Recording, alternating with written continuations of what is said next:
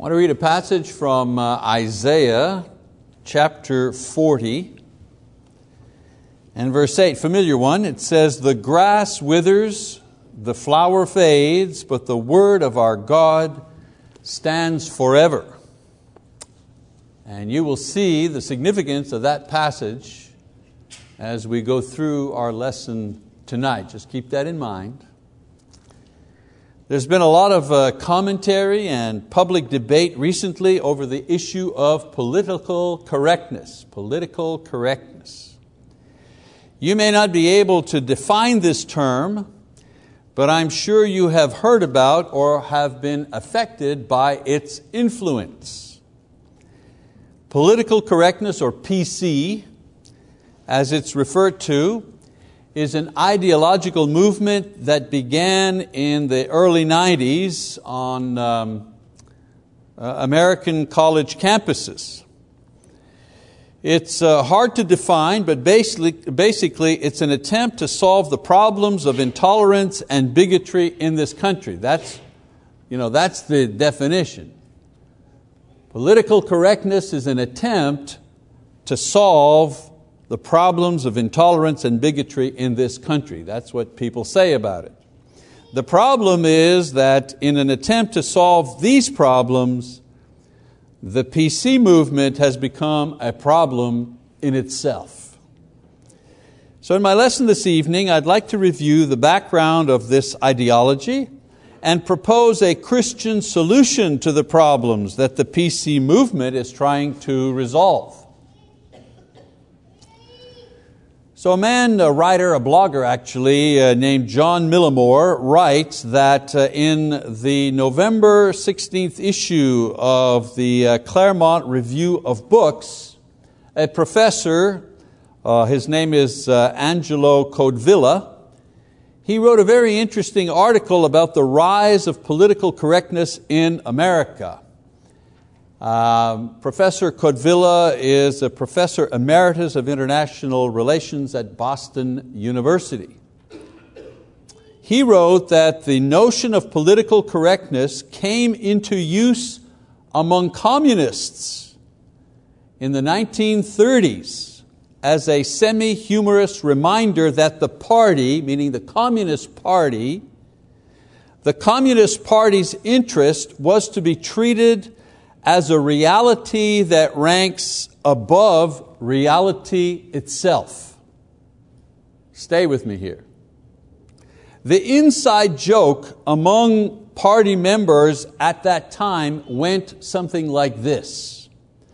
"Comrade," one would say, "your statement is factually incorrect. However, it is politically correct." That's where that term initiated. This little joke, this little inside joke, was a vital reminder to Stalin's party members that to stray from the Communist Party line could mean death.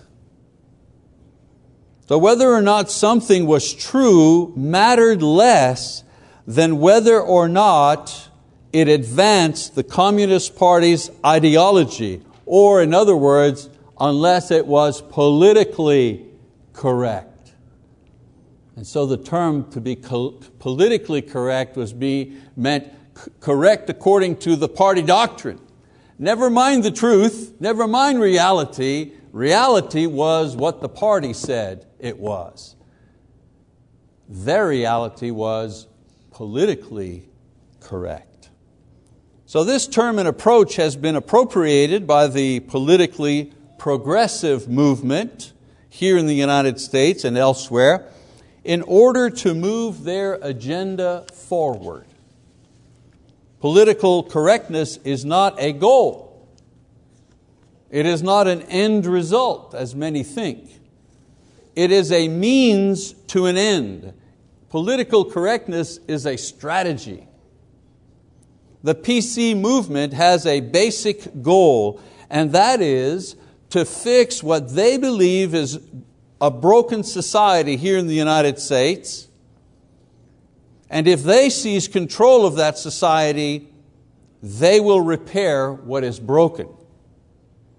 The main faults, according to PC ideology, the main faults of this nation, according to them, are the following. The first is racism. And according to them, racism perpetrated mainly by white people. Secondly, sexism. And sexism perpetrated mainly by men. And thirdly, oppression. And oppression perpetrated mainly by America, because its accomplishment and laws and traditions were simply a history and a product of racism, sexism, and oppression of the poor, and most recently added to that category, and immigrants. Of course, no one can deny that these problems do exist in this vast country of over 300 million people. But the PC movement believes that these are not simply problems that any society has, but rather that racism and sexism and oppression of the poor are the basis of American thinking and political policy. And their solution to this problem involves a complete change in the way that Americans think and relate to each other. And so the PC strategy has three avenues that will lead them to their goal. And the goal is control. Political correctness is a strategy in order to gain control. So what are the three avenues? Well, first, promote universal multiculturalism. In other words, PC believe that American history and culture is way too concentrated in European white history and literature.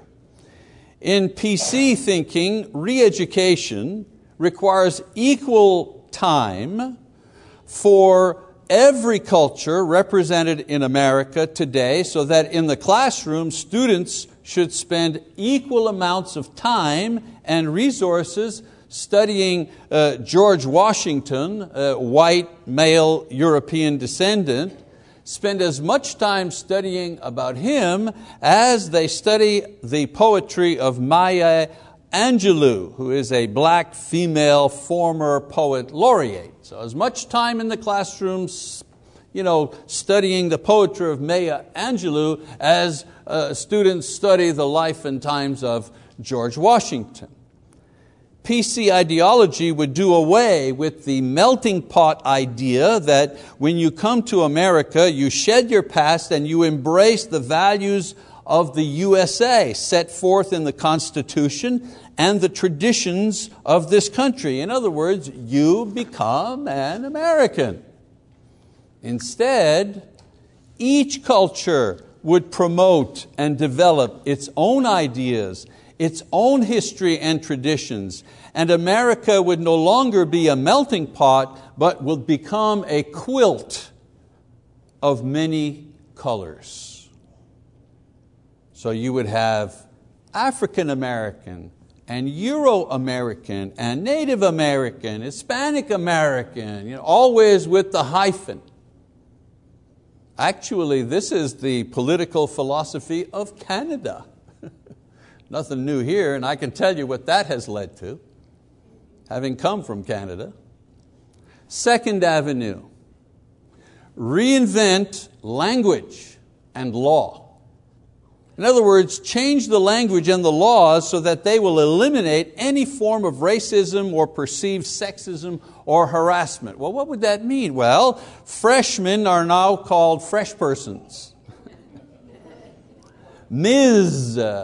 Instead of Miss or Mrs. Eliminate references to God as Father in the Bible. That's sexism. Some companies forbid employees from having or reading a Bible at work because this would be religious harassment to those who do not believe. And of course, the support of gay rights and abortion rights, because not to do so would be sexist or racist, because everyone has a right to pursue their own orientation, whatever they believe that to be. And the government is there to support that, and anyone who is against that is a bigot or a sexist. Now, there are more examples than time, but many efforts to outlaw prayer, for example, or to initiate quotas, or even suppress displays of patriotism is part of the strategy. Good example, University of Maryland officials at the time did not want students to fly the American flag during the Gulf War because of protest of the PC advocates, because they claimed that the flag was a symbol of American racism, oppression, and sexism. And these efforts to change the law and to change how we speak and how we relate to each other are largely done through the influence of this movement that began in the 90s. And then the third avenue, the redistribution of wealth. A basic concept of the PC movement is that America systematically oppresses its poor. And for this reason, a redistribution of wealth is necessary. This is why in PC terminology, a person is not poor. Oh no, that's a degrading term. A person is economically exploited. Ah, yes. A person is economically disadvantaged. New language. PC movement goes beyond a simple concept of the haves sharing with the have-nots. They want government to guarantee that the wealth, and whoever has it, is evenly distributed among everyone. Now, the battleground for these ideas are the college campuses, because that's where the future writers and business leaders and politicians and social engineers will come from. And the influence of this movement is felt not only on campuses, but in larger society and government as well. Note the support of gay and abortion rights by the previous administration in this country. Mr. Obama, he was the absolute poster boy for the PC movement. He embraced all of this, with enthusiasm, if you didn't realize that. Note that, remember Donna Shalala? Remember her? She was the former Secretary of Health and Human Services. She was considered one of the leading exponents of the PC movements while she was the Chancellor of the University of Wisconsin. She was plucked out of there and put in charge of a large bureaucracy. So with all of this happening around us, how do we as Christians respond to this newest social and political wave?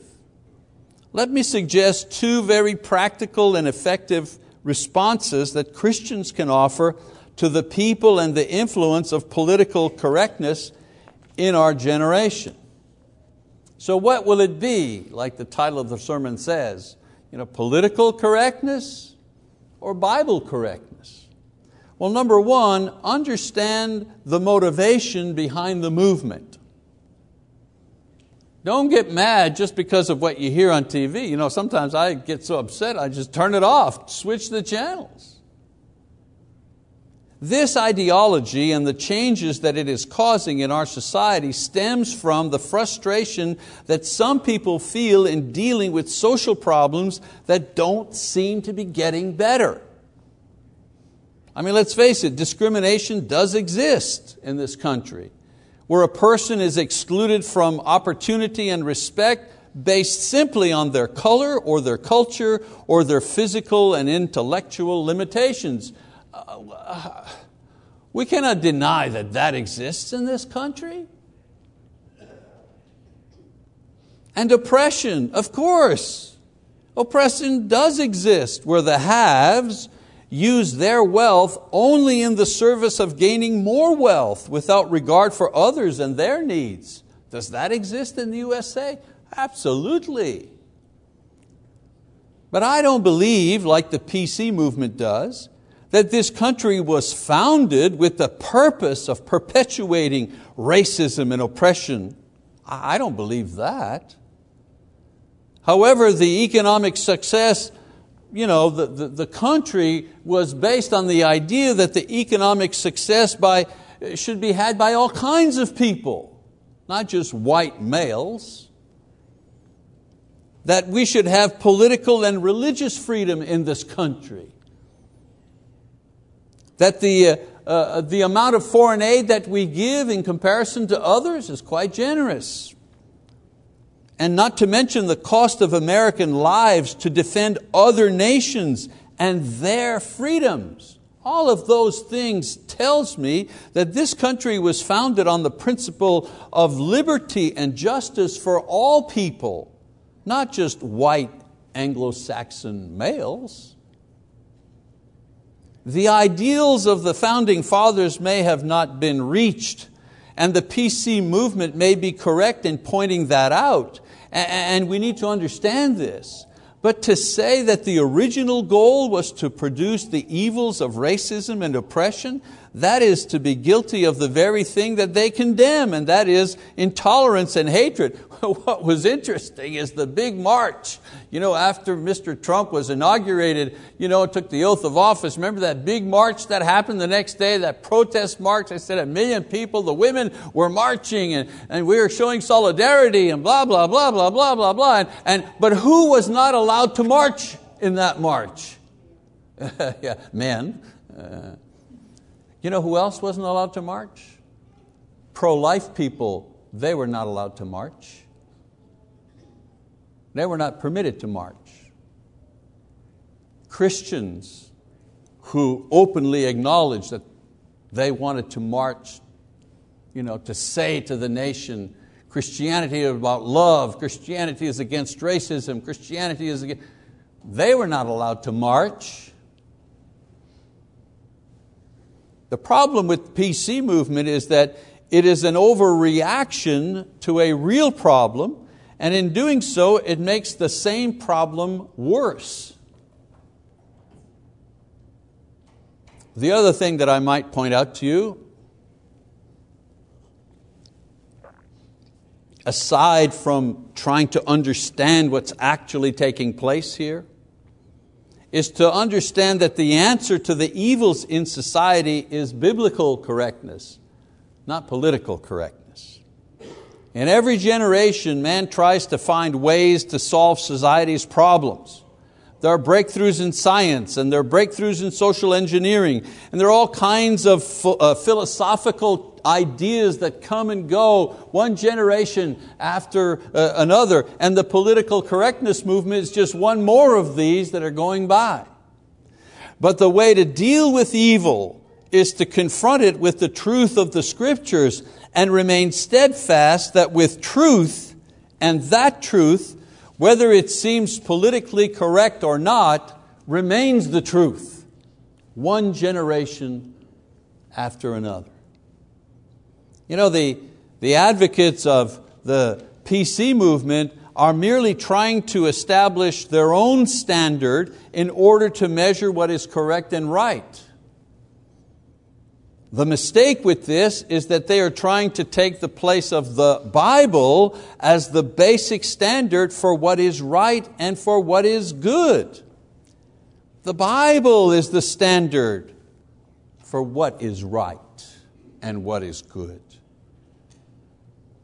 In John chapter 12, verse 48, we read, Jesus says, "He who rejects me and does not receive my sayings has one who judges him. The word I spoke is what will judge him at the last day." We use that passage obviously to encourage people to respond to the gospel, of course. But in this passage, Jesus is also saying, the word I spoke to you, this is what judges. Not only you personally, but this is what judges what is right, what is good, what is proper. The word I spoke to you. In another familiar passage, 2 Timothy 3:16, Paul says, every Scripture is inspired by God and profitable for teaching, for reproof, for correction, for training in righteousness. What is that training? For knowing and doing what is right, that the man of God may be adequate, equipped for every good work. Equipped meaning we don't need another philosophy to tell us and to explain to us what is right, what is good, what is proper, what is moral. We have it already. The Bible says of itself that it is the standard given by God that will determine what and who is right, regardless of what man says. But the PC movement is trying to change this. For example, political correctness says to oppose homosexuality is a sign of sexism and intolerance. But the Bible says, thou shalt not lie with mankind as with womankind. It is an abomination. Leviticus 18:22. And then Paul says in 1 Corinthians 6, 9 and 10, homosexuals will not inherit the kingdom of God. Who are you going to believe? Another example, political correctness says that a woman has authority over her own body and a right to choose if she wishes to terminate her pregnancy or not. And anyone who opposes this is bigoted, misogynist, sexist, whatever you want to call that person. But the Bible says that all human life is sacred because it is made in the image of God. And so this requires us to respect all people regardless of their color or their sex. Now, PC people would agree with us on that point. But it also requires us to respect all those who are human but have not yet been born.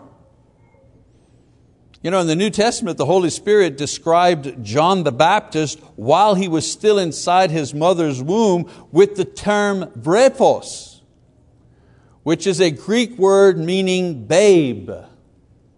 In Luke 1 verses 41 to 44. The interesting thing about this word is that it is the exact Greek word that is used to describe Jesus after He had been born. Same word used to describe John while he's still in his mother's womb. Exactly the same word to describe Jesus after He has been born and come into this world. Luke chapter 2 verse 12.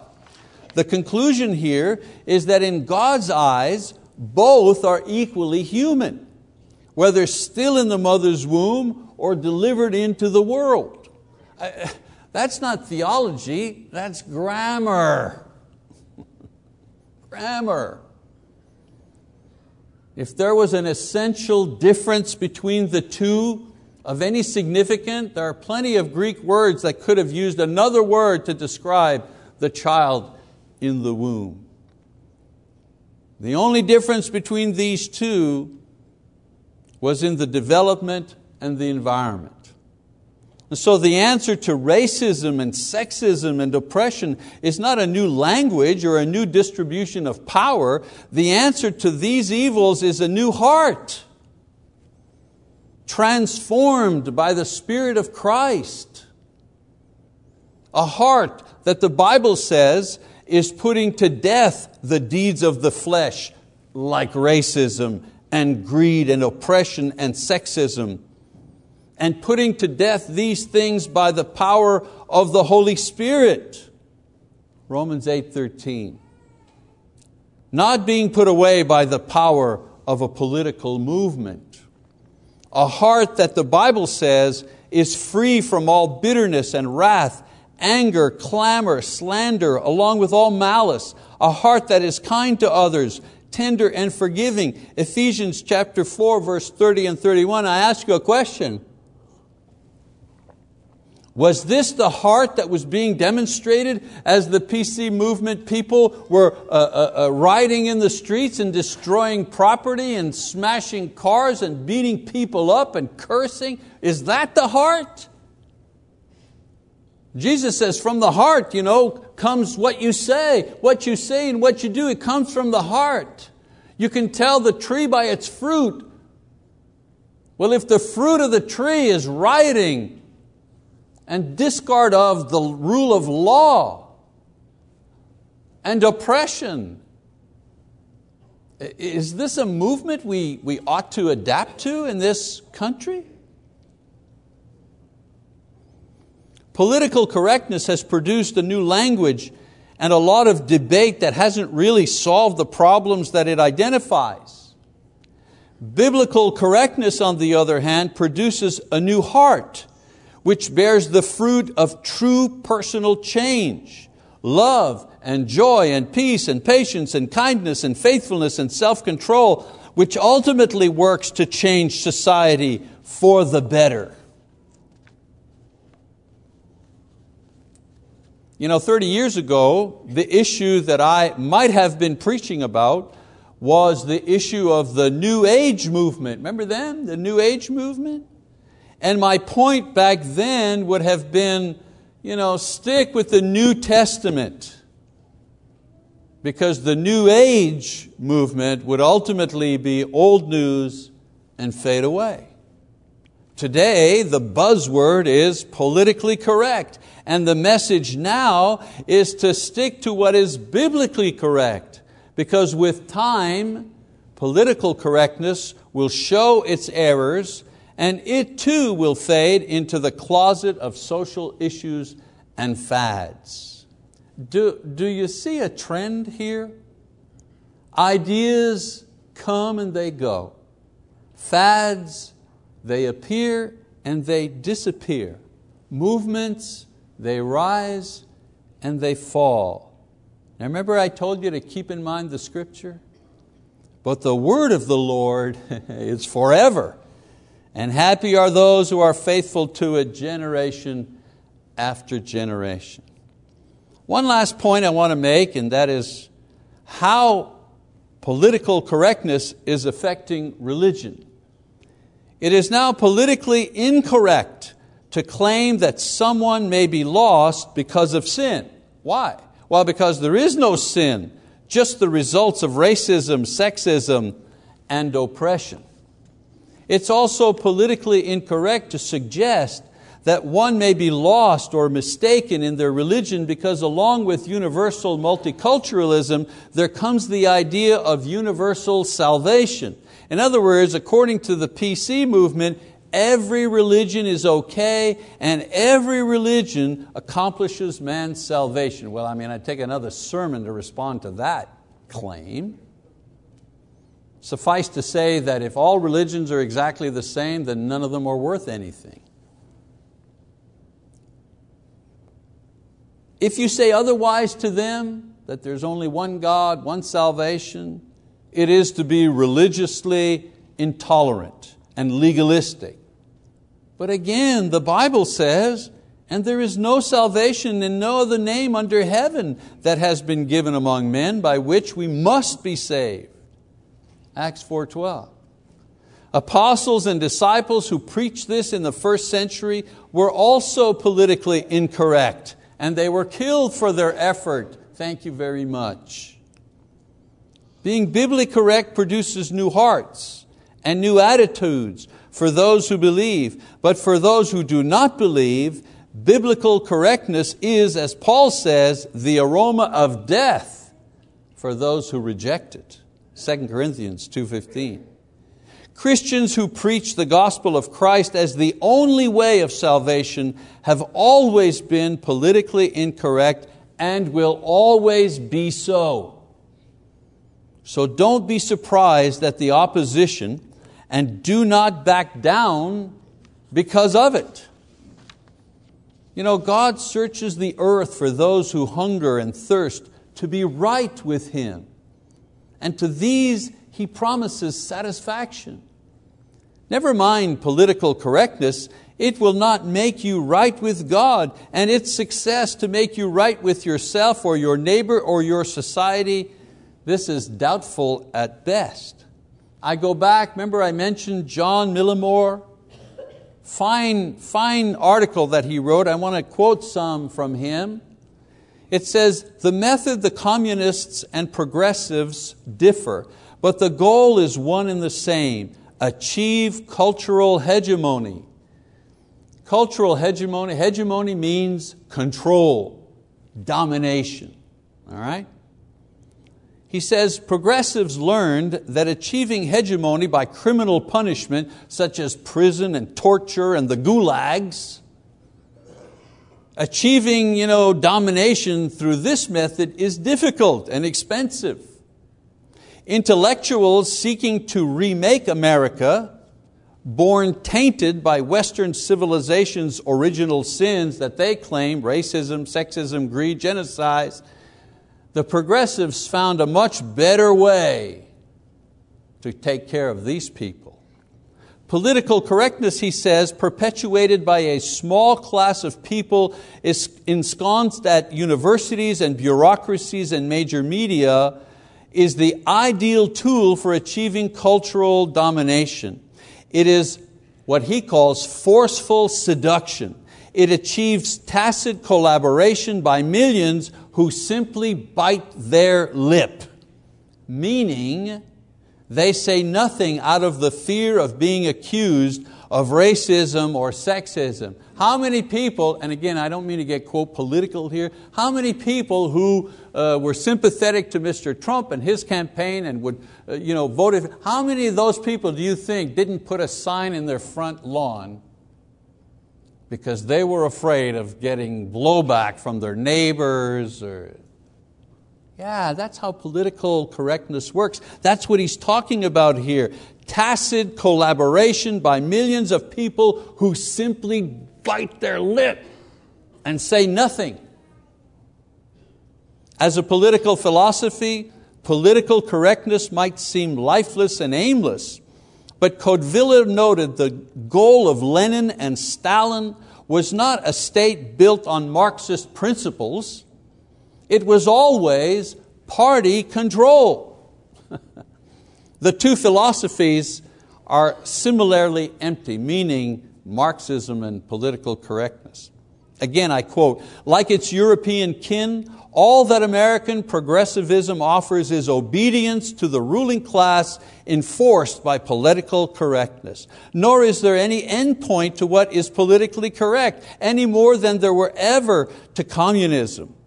Here and now, as everywhere and always, it comes down to glorifying the party and humbling everybody else. The social justice people are always on the side of compassion and victims' rights. So objecting to anything that they do makes you instantly a perpetrator. There's no place that you can stand without being vilified, and that's why it continues to creep forward.